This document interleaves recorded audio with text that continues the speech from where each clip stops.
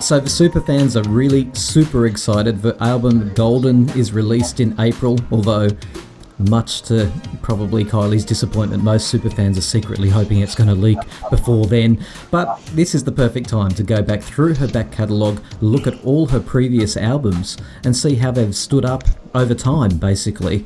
So we're going to start with the first album tonight. I've got Simon and Michael joining me via Skype. Welcome, guys. Hello, thank you so much for having me in, mate. Good to have you both on. So we start with the Kylie album. We're going all the way back. Pretend you're in a time machine, guys. We're going back to 1987, really. Now, I know the album didn't come out till 88, but the journey for fans, and I know some of you came on board a little bit later, but the journey for a lot of fans began in 1987 with the release of, and I'm just going to make this really clear, Locomotion, because a lot of people think I Should Be So Lucky was the first single. It wasn't at all, was it, guys? It was Locomotion.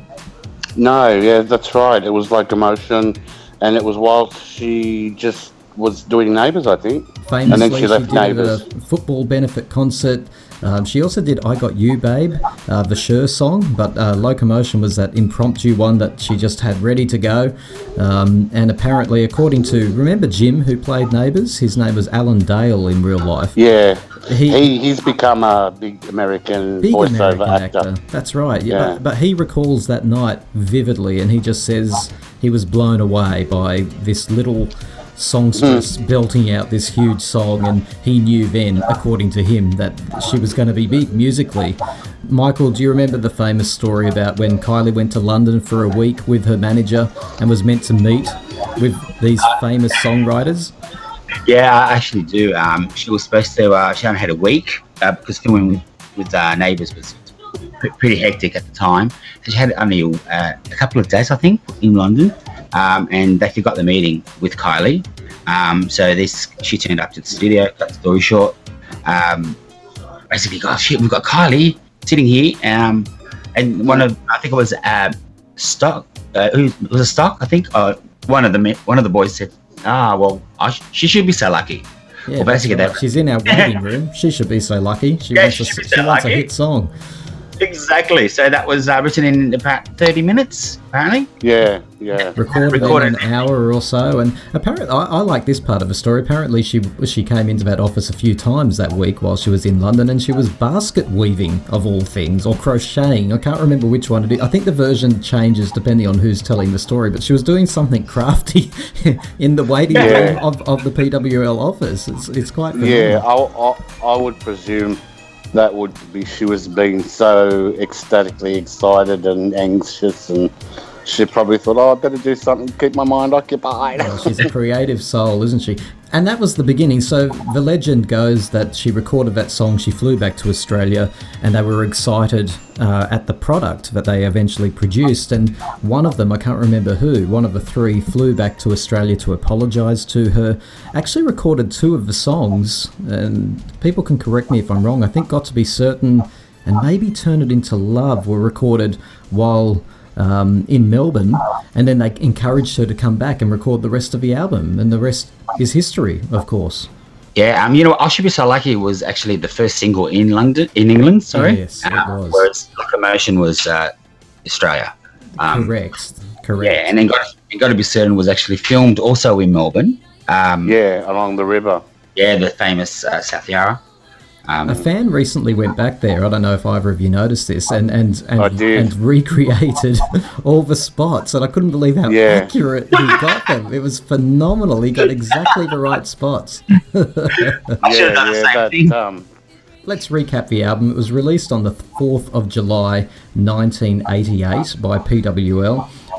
In the United States, it was released by Geffen Records. The album was, of course, produced by Stock Aitken and Waterman, who also wrote 9 of the 10 tracks on the album. Locomotion is the exception there.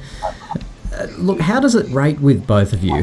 When you think of the Kylie album and that famous cover with the bouffant hair poking out of that black hat, which he later recreated for the 25-year anniversary, I think it was. How does it sit with you both now, this album?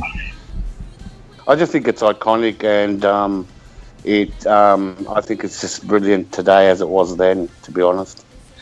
I think the same too. It launched her career internationally, so it wasn't just Australia; it was internationally. Yeah. And when you hear it, I love old school Kylie. When I hear the songs these days, they're still very sounding current and very like old school legendary song. I mean, like everyone had a craft, and Kylie also did have the craft. She was selling these songs. It was her. Yeah. It was pure magic between them. Exactly. It was manufactured pop, yes, but it was Kylie that was really selling the whole package. You know, we got to give it to her. And in the US, you had a couple of hits there, not just Locomotion, and also I Should Be So Lucky was in the top 30, and Turn It Into Love was also released in America for the American market. I find it really interesting that Kylie, at the time, she actually confided in a journalist that she didn't like the album so much. She was not very happy with her voice. In fact, I think the quote was, "It doesn't even sound like me." It would have been a whirlwind, the recording process, and she's a very creative person, and she really didn't get to input, and as we know famously later, that's what she campaigned for very strongly. She wanted more creative control. So that first album experience, I'd love to ask her this. I don't think it was very satisfying for her, and I think she was surprised by the product. She got labelled as this singing budgie, and her voice was pretty annoying for people that were calling her that, so it would have been really, really hard for her not to like her songs. Let's go back. Let's go through the tracks. So obviously we've got the number one track. It's a 10-track album. We've got I Should Be So Lucky, number one, number two, The Locomotion, which of course Stock Aitken and Mortimer superfans know they wanted it re-recorded. In fact, they hated the Australian version that was number one for about 6 or 7 weeks. It was also the highest selling single in Australia in 1987. Je ne sais pas pourquoi. What do we think of that? A fantastic, it's virtually a ballad, isn't it? Really her first ballad. I think it's so trendy. Je ne sais pas pourquoi. It was very, even the video, she looks amazing. Beautiful video. And it had a story, Michael. That's right. And it was just, her in France, even to this day, she loves Paris. And then they see her an icon. But that video was just black and white parts, and it was colour. It was just, she spoke, even French in it. So she always had that French influence, didn't she? I mean, it's carried right through her career. She absolutely adores France and the French influence in her work as well. But yeah, you could see it. That was the first time in Je ne sais pas. It's No Secret was track 4 as well. Now, It's No Secret was filmed up in far north Queensland, I think, the video clip for that. Port Douglas, there you go. And and the part I really love about that video clip, I know it's really, really probably gay is the only word I can think of, but I love the fact that the Locomotion's playing at the beginning of that video clip while she's working in a bar. Yeah, and he's that's right, yeah, he's a cheater too. He's cheating on her. He is. Right in front of it. It's the stupidest, really. It really is. Don't get me wrong, I love it, but it's really stupid. I mean, he's cheating on her. He doesn't go to any effort to conceal it. He actually takes money off her and cheats on her right in front of her, right in a seat in front of her. but aren't all Kylie's guys still doing that? Sorry. There you go. Might have been a premonition, you reckon? So then, I don't know. One of the other biggest tracks on the album was track 5, Got to Be Certain. Fantastic song. And actually, I only learnt recently, to my shame, that was actually heavily sampled. I love the words where it says, I've got some friends who say boys are all the same. They're only looking for just one thing. Just one thing, yeah. Like that. But anyway, that was my favourite part of the What about the part in the video clip where she's doing the photo shoot? It's just so camp, isn't it, eh? I loved it at the time, though, which actually became the single cover too, one of the shots out of that.